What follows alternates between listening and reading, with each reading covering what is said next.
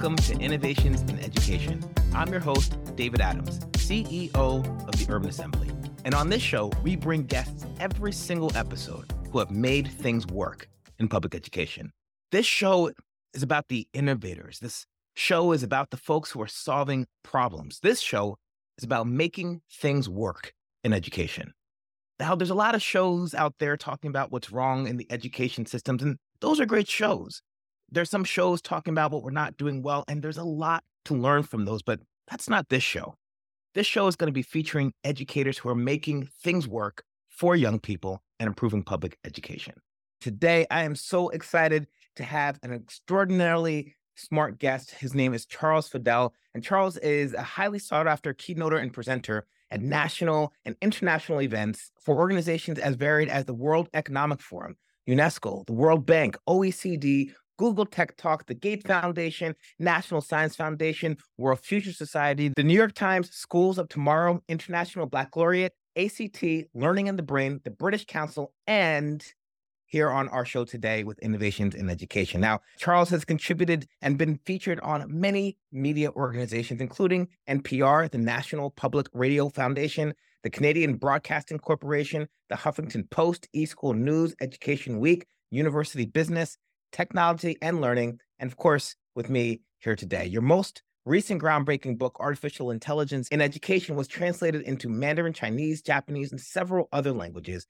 And your earlier, highly influential book, Four-Dimensional Education, was translated into 10 languages, while the framework was translated into 23. Charles, you've co-authored the best-selling book, 21st Century Skills, which has become a worldwide moniker, and you've contributed to education projects in more than 30 countries, including Australia, Brazil, Canada, Finland, New Zealand, South Africa, South Korea, Sweden, Tunisia, and the United States. You've been awarded 7 patents, hold a BS in electronics with a course concentration in quantum and solid-state physics, and hold an MBA in international marketing. Charles, welcome to our show today. Thank you, David. I'm already tired from your recitation here. Thank you.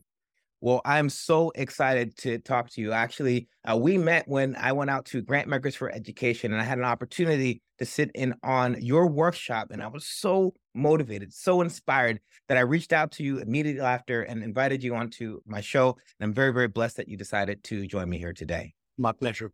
Now, our show is about innovation in public education, but if folks didn't hear from your bio, you are an engineer by training. So tell me how you went from engineering to a path of education futurist.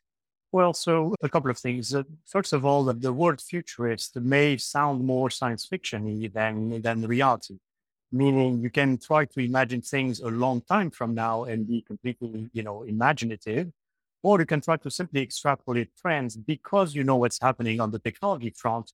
You're in a better place to extrapolate those trends. So I consider myself from that perspective. So it's not wide-eyed. It's really just the real to me. Second, the transition from engineering to education happened by phases throughout my career. So first of all, I worked as a business development director. So transitioning from technology to business development. And then within business development, starting to focus on the education marketplace, working for technology companies like Cisco, transitioned from technology to education technology. Then eventually, after the books I started writing, transitioning to education policy. So this transition took 20 years. It's not something that happened overnight, but at least it's satisfying from a passion and purpose perspective. There's only so much you can be inspired by pushing bits faster. Now it's about what are we doing this for? So let me take a second to think about the similarities between engineering and education, if we could. What are some things from your engineering background that you feel like are very relevant to your current day job as an education futurist and artificial intelligence specialist? Well, engineering teaches you, like any discipline, it teaches you how to think in a specific way. The way that engineering does it is it gives you a sense for processes, a sense for precision. And very often I've found getting into education, 2 decades ago, that people were talking at each other having or conversations. It's my theory or your theory. It's my wording or your wording without going into the specifics of what everybody meant. Once you go into the specifics, you realize that the conversations are far more complicated, far more nuanced. But isn't that what happens in communication in general around humans, right? People yell at each other without even defining words like intelligence or whatever it is. So engineering forces you to be precise. When you say creativity, you don't just, you and I may have different ideas of what that means. So we define it a step further with specific verbs explaining, do we mean radical creativity or incremental or both? Do we mean flashes of brilliance? Do we have also misconceptions that, only some people have flashes of brilliance, only some people are creative, et cetera, et cetera. So you have to unpack these charged words so you can actually have a conversation. And that spirit of precision and process is what I think engineering brings to conversations about education. I gotta say, when I was sitting in your workshop, one of the key things that I noticed was your attention to precision in the way that you used words, the ways that you used defined words, the way that you engaged in arguments, not like back and forth, but naming the assumption that people are making and then pushing that against the ideas that you were putting forth. It was, to me, radical in a conversation in education to be in a space with somebody so clear and so precise and so patient with their preciseness, as if the preciseness is part of the conversation itself. It is. It's unavoidable. And as we talk further during this conversation, you'll hear why that's all the more important when we talk about AI. Well, let's get there a little bit, right? Because you said that each discipline teaches us how to think. Engineering taught you how to think in a certain way. I feel like there's a lot of folks in education, but we don't actually spend that much time defining what it means to be educated, which seems surprising, but it's been my experience. So I want to start our conversation with this notion of what do you understand the purpose of education to be in 2023? And how would we know when a person is educated? Well, that's another thing that surprised me. The amount of debate that goes on about things that have been, in a sense, long settled. Meaning, we don't teach just for jobs, the same way we don't teach just for enjoyment or life. We teach for all these things. It's always an and proposition. So why do we teach again? It's for psychosocial reasons and it's for economic reasons. That's it. So I never understood the acrimony in these debates about, no, we should be all about this and all about that. These are philosophical principles. They're not practical views. Well, you were asking about engineers. Engineers are eminently practical. Like, come on, let's not spend another 15 years screaming at each other about whether it's for this or for that. It's obviously for both. That's how we function in life. We need to have economic outputs as well. We're not just hedonist billionaires somewhere, at least most of us. And so we need to educate for both psychosocial needs and economic needs. Simple. So let's dig into that a little bit more deeply. When we say educate for psychosocial needs, what does that mean? How do we define that? I think the economic space is pretty well defined in 2023, particularly as so many folks are saying we need career connected learning, career and technical education. But that psychosocial space, I feel like is a little bit softer in the common conversation. So I'll get to the psychosocial space in a second, but before that, even the economic space is incomplete in the minds of people. Meaning they say, okay, well, you need to get paid, you need to have a job. Fine. Or they go to the other extreme, say you got to do what you love, irrespective of whether you get a job or not. Well, quite honestly, why can't we do that and do something that gives us some money to survive and helps ourselves and helps humankind? So that's the so-called ikigai model, the Japanese model that says, do what you love, do what you're good at, do what gets you some money, and do what's good for humankind. So you see, it's already a more enveloping sense of purpose rather than just get a boring job that, kills you over 60 years. That's not the point. It's more than that. And then on the psychosocial side, you already see some of these elements permeating to the psychosocial side. What you're good at, what's good for humankind, what jazzes you, all these things matter, how to be a better human. how to deal with the world around you and its complexity, which is only getting more complex. So that's necessary too. So you can see how the two are really perhaps the two sides of the coin. They're not just, hanging separately. One of the things I noticed is in both of your answers, you talked about what's good for humankind. And I would interpret this as the common good, right? Yeah, That absolutely. which we can all participate from. And one of the things we say at the Urban Assembly is we want to produce young people who can problem solve through the common good. How does that resonate with you in terms of how you think about it? Enormously. I think a lot of Western societies, and in particular the United States, coming from an immigrant background, the United States is the most individualistic country there is. It's been proven, through psychology research. And at a certain point, it starts backfiring. This intense individualism can backfire on us, and where we become, it becomes a tragedy of the commons situation where it doesn't matter what happens to everybody else as long as I benefit. So the Mhm. I, the moi, is overstressed compared to the belonging aspect. And, no human is an island. Everybody functions in a society. You got to care for this and nurture the society just as much as you care and nurture yourself. I got to say, Charles, I am sure my audience did not expect an engineer to be so focused on the psychosocial notion of the nature of education and schooling. What are some things that have brought you to this space? Because I think right now schools are very much in this or paradigm, either academics or psychosocial, either economics or the common good. Tell me a little bit more about how you, the engineer, have come to this more expansive notion of the nature of education. Well, first of all, let's see if you or actually the audience doesn't have a certain, how can I say, preset for what they understand engineers to be. Sure, you can spend your whole life designing the door of a Boeing plane, fine. But most engineers don't do that. Actually, most engineers are engaged in solving medical problems, water wells, you name it. And so it's not uncommon, actually, it's more common than not for Mhm. engineers to be involved with real world situations, solving real world problems. So perhaps this misconception of what an engineer is needs to be really throttled back. And we need to push forward the notion of an engineer as a problem solver who can adapt their skill to anything that shows up.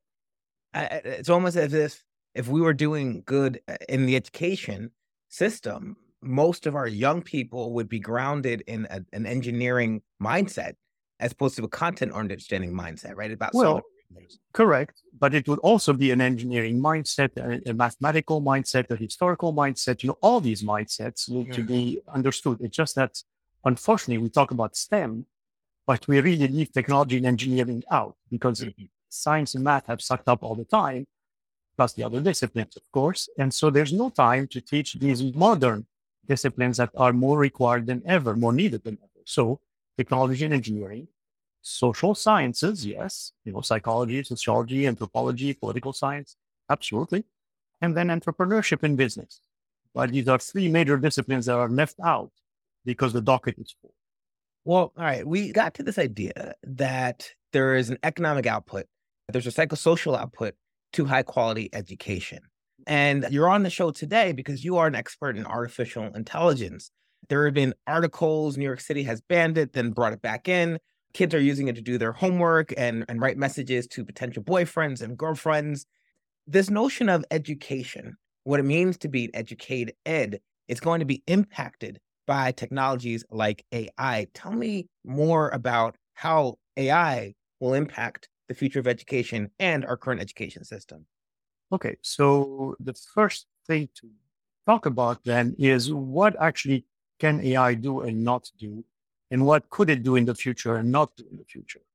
There's, of course, like any time a new technology comes up, there's an enormous hype cycle, right? It's a wave of hype that eventually dies down, the real work takes place, and eventually, we have real innovations.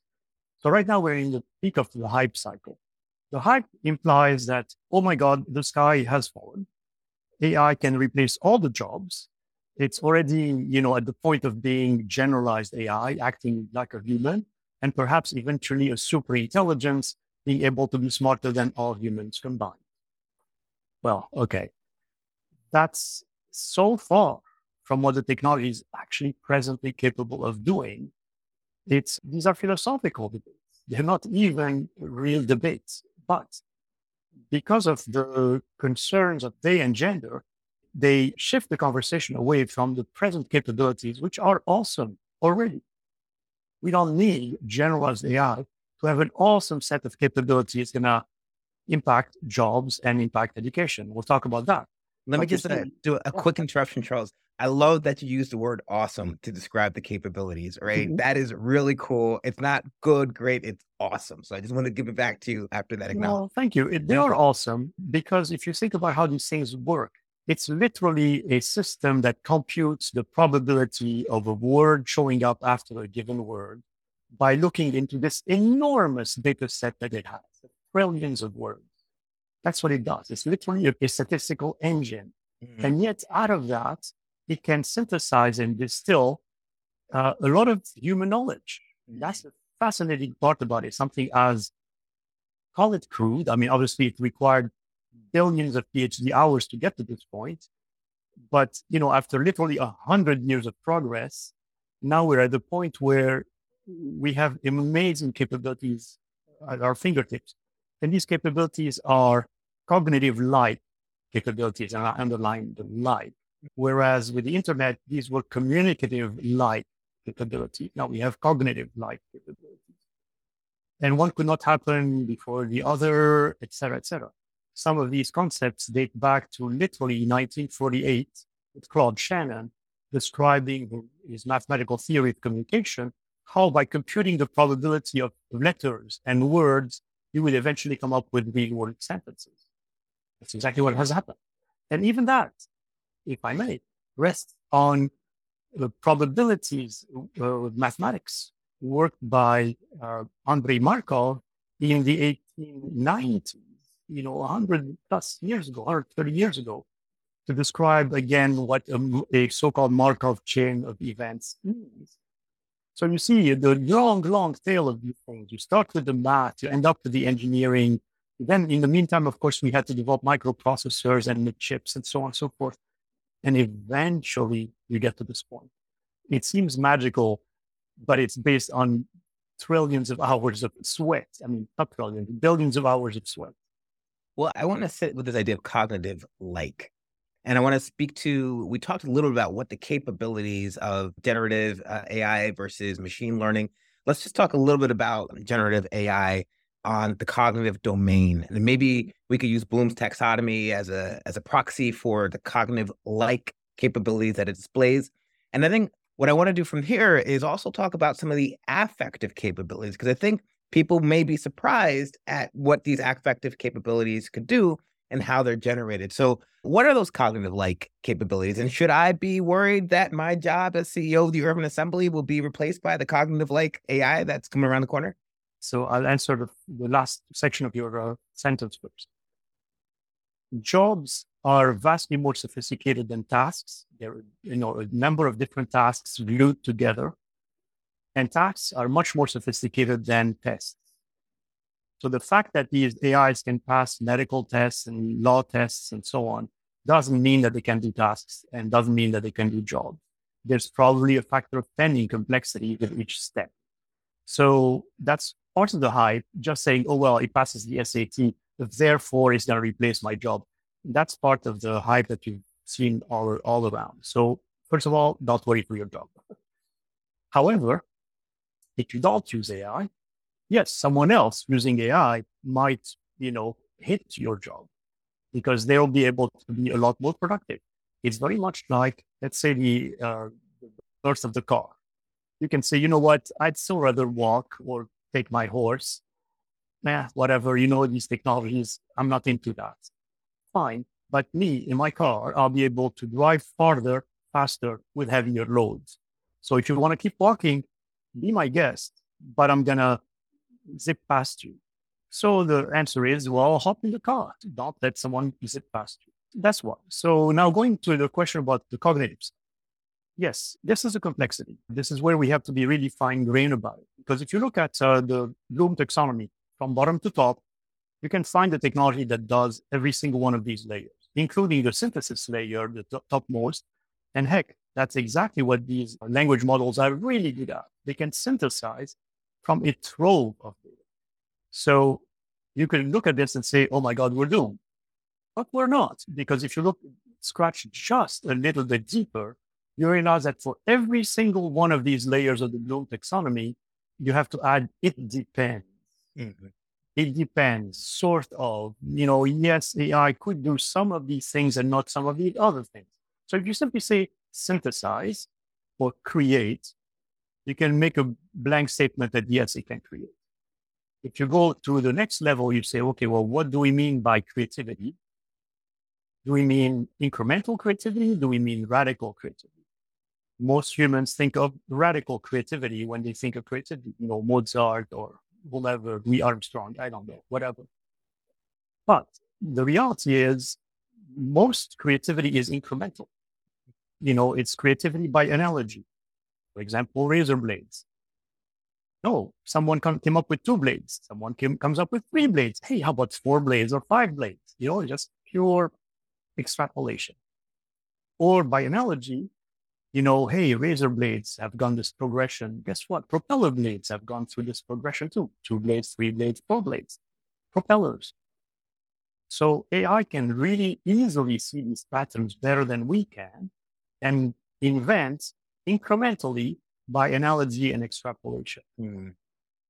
On the other hand, it's going to be hard pressed to come up with the high imagination, radical things here and there. That's the good news. The bad news is that it takes for humans a lot of trial and error to come up with these radical innovations. So, Mozart created a lot of, not so great pieces. And every once in a while, a fabulous one. Same for painters, same for whatever. There's a lot of pedestrian stuff. And then every once in a while, there's a masterpiece. Mm. So if you use the AI to do all of the incremental stuff, when are you going to have the time to do the incremental so you can come up with the radical? Mm-hmm. Right? So that's one of the things that we have to be careful about. Second, perhaps we can actually tweak the AI to so-called hallucinate and use the hallucination to generate these radical ideas. The same way that, as you know, artists and LSD, you're gonna hit the LSD. Any drug, any alcohol, all sorts of things like this have been used. Sometimes, unfortunately, for artists' mental health is what generates these maniacal periods and so on. So could we harness AI to hallucinate a bit more, to be more radically innovative? Who knows? So now you see how sophisticated the conversation it becomes. Mm-hmm. It's not just, oh yeah, it is creative, or oh yeah, it's not creative. It's under what conditions, to what extent, how, with or without human help, and on and on and on. Mm. The idea you keep coming back to that I hear, Charles, is this notion of not either or, it's and, rather or, right? Under what conditions? And that's something that is really, I think, complexifies the conversation a little bit, right? But it brings us to a higher level of sophistication because conditions matter. But if you want to change education, you have to be careful about these considerations and not just to go walk blindly into an enormous supposition just because you haven't tested it carefully. The thing that also you mentioned here was jobs versus tasks versus tests. And I think, again, here, knowing what tests do, what they're organized around, what they predict, versus how tasks are organized, versus how we display tasks. And then one of the more important piece is under what conditions that we need folks to be able to display these tasks. So these are things I think are really nice nuances that I think give clarity in terms of how things abstract up into a competency. Exactly. Now, of course, a lot of people have the tendency to want a simple answer to complex questions. That is a natural human tendency because you don't want to waste your brain cycles listening to something unless it matters to you. So if the sort of sophistication matters to your audience, obviously they need to be paying attention. If it doesn't, well, that's fine. But it's a different conversation. Going back now to your question about the affective domain. Yep. So the affective domain is interesting too, because for those of us who watched the British series called Humans with an inverted A, the first season was really interesting because the family, the little daughter, had bought a so-called synth, and the synth was a human-like robot, and the synth was able to be far more patient than the tired mom and dads after work because they come back from work. Little daughter wants to read the same book for the 50,000th time. We've all had a 5-year-old. It's never happened to me. No. And so, we may not be quite as patient and cheerful at the 50,001 time, whereas the robot is just as happy. It's tireless, and I'm separating the words explicitly. It's not tireless, it's tireless. Same for courage. It is not courageous, it is fearless. It doesn't have a concept of fear. And that's why, for example, when it plays Go, it can do moves that no human would make because a human is trying to maximize the real estate it has, whereas the AI is trying to win by just a hair. That's all that matters, is winning even by just a hair. But we're afraid of acting that way, and so the AI is not. Same thing when you test it with a fighter pilot. The AI will plunge towards the human fighter pilot, whereas no human would do that because the AI is computing, I can draw faster, shoot faster. So fine, I win. And so you see, it's not courageous behavior, it's nearly fearless. So now going back to, again, the question about the affective domain, if you look at the taxonomy for the affective domain, with the exception of internalizing an emotion, which the machine cannot do, it can do pretty much all the other layers, with, as usual, under what circumstances. Well, that makes me terrified, Charles. I mean, I thought that the social emotional domain was going to be the human space that could not be infringed upon by AI, but you're telling me that there are some capabilities around AI in the psychosocial domain and the affective domain that I should probably be paying attention to. Correct, precisely. But again, it's not a block that disappears. It's not all of the affective domain. It's not all of the cognitive domain. The same way, it's not all of the psychomotor domain. We are still driving giant trucks and cranes and so on. They lift much heavier loads than us, although who knows how the pyramids were built. But that aside, these machines do a lot more than humans, and we don't fear them. Obviously, you don't want the truck to crush your toe. But that aside, we've lived with stronger machines. So why can't we live with stronger and more emotional, obviously AI machines, with the understanding that they still, first of all, they're not excellent everywhere, as we're just discussing. It's always depending on the circumstance. In some cases, they're actually worse than us. For example, when it comes to critical thinking, in some cases, they cannot do what we do, like reflect on our own actions, etc. So there are plenty of, if you want to call them hideouts, I don't want to call it this way, but it's what people are looking for. Where can I hide from the AI?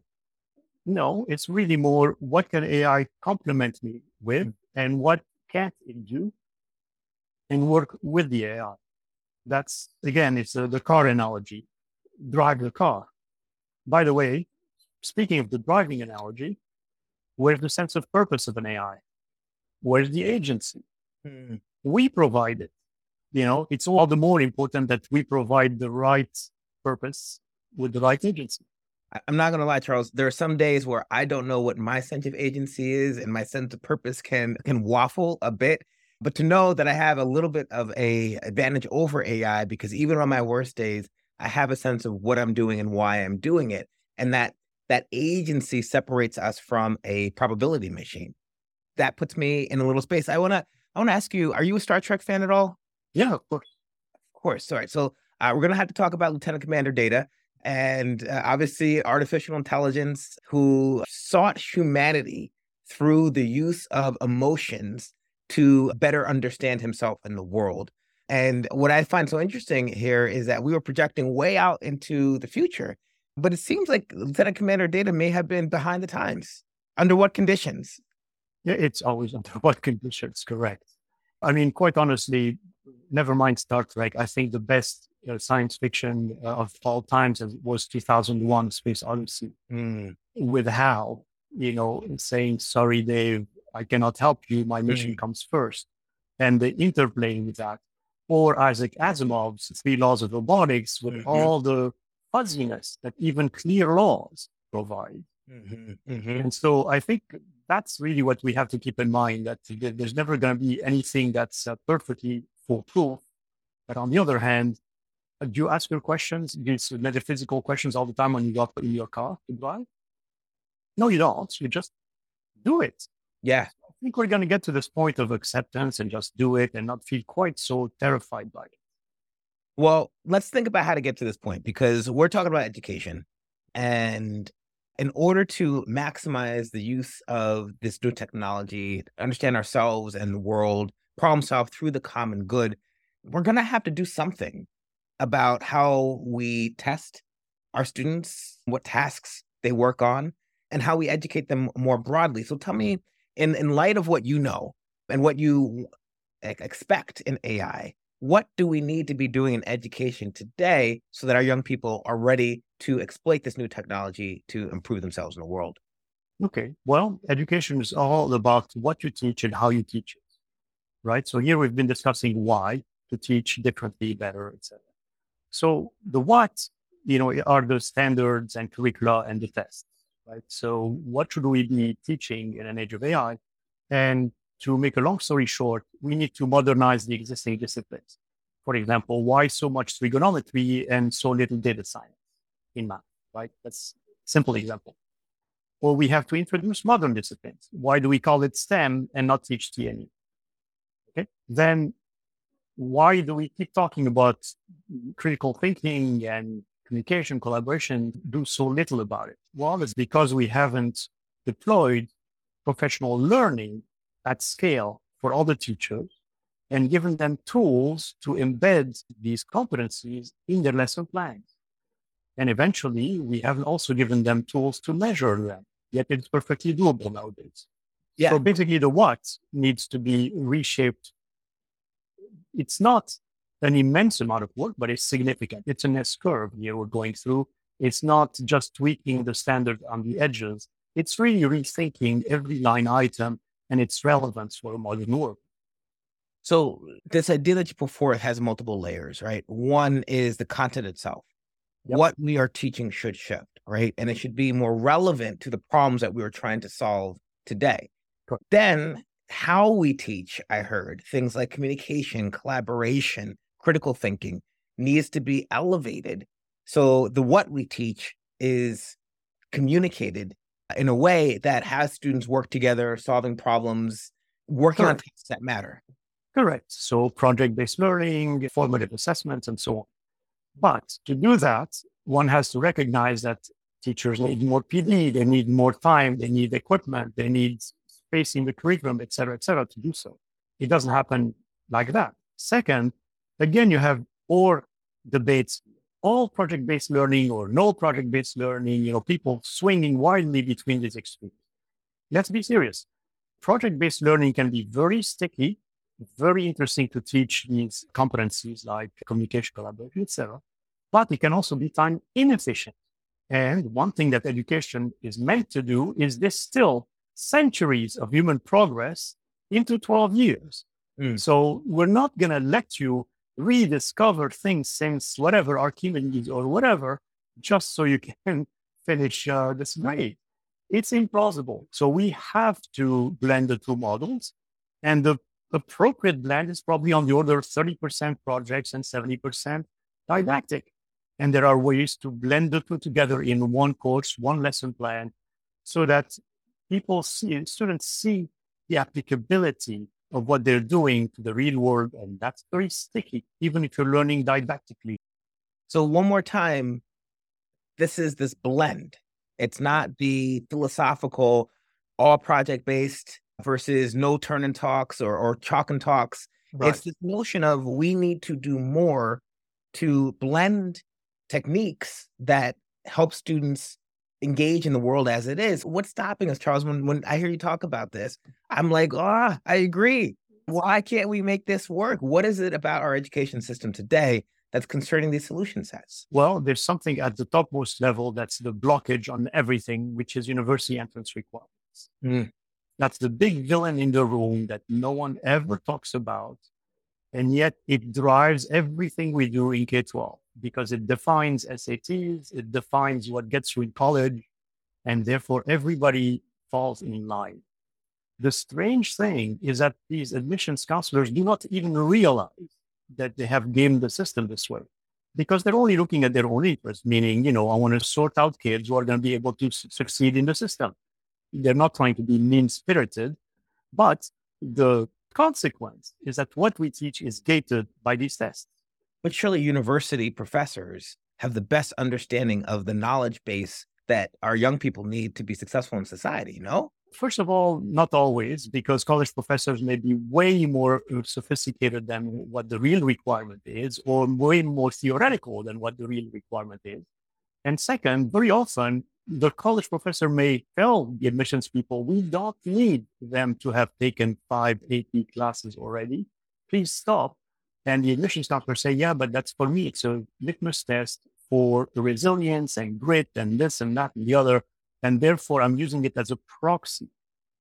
It's not as much about linear algebra than it is about the proxy that that kid can just grit it and do it. Wait, Charles, I'm going to have to push back on this. My father was a math teacher. I know math professors.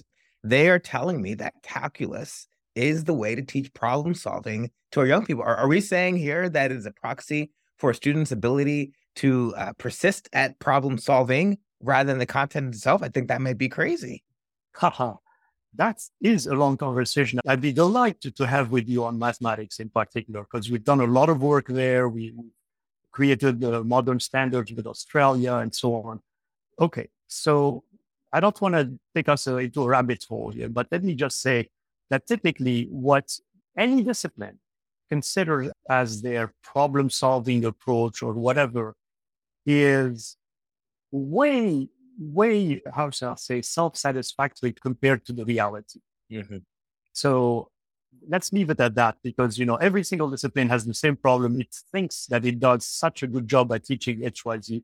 It does not. Really, at the end of the day, it's just imparting inert knowledge by and large. Mm. So we've been talking about AI in education. We've been talking about AI as a probability-based engine that has the ability to predict, and that prediction creates cognitive-like abilities. What are some fears that you have? When I talk to folks in education, they're like, what if folks use AI to write essays and never learn how to write? Or what if folks use AI to solve mathematical problems and never learn how to compute?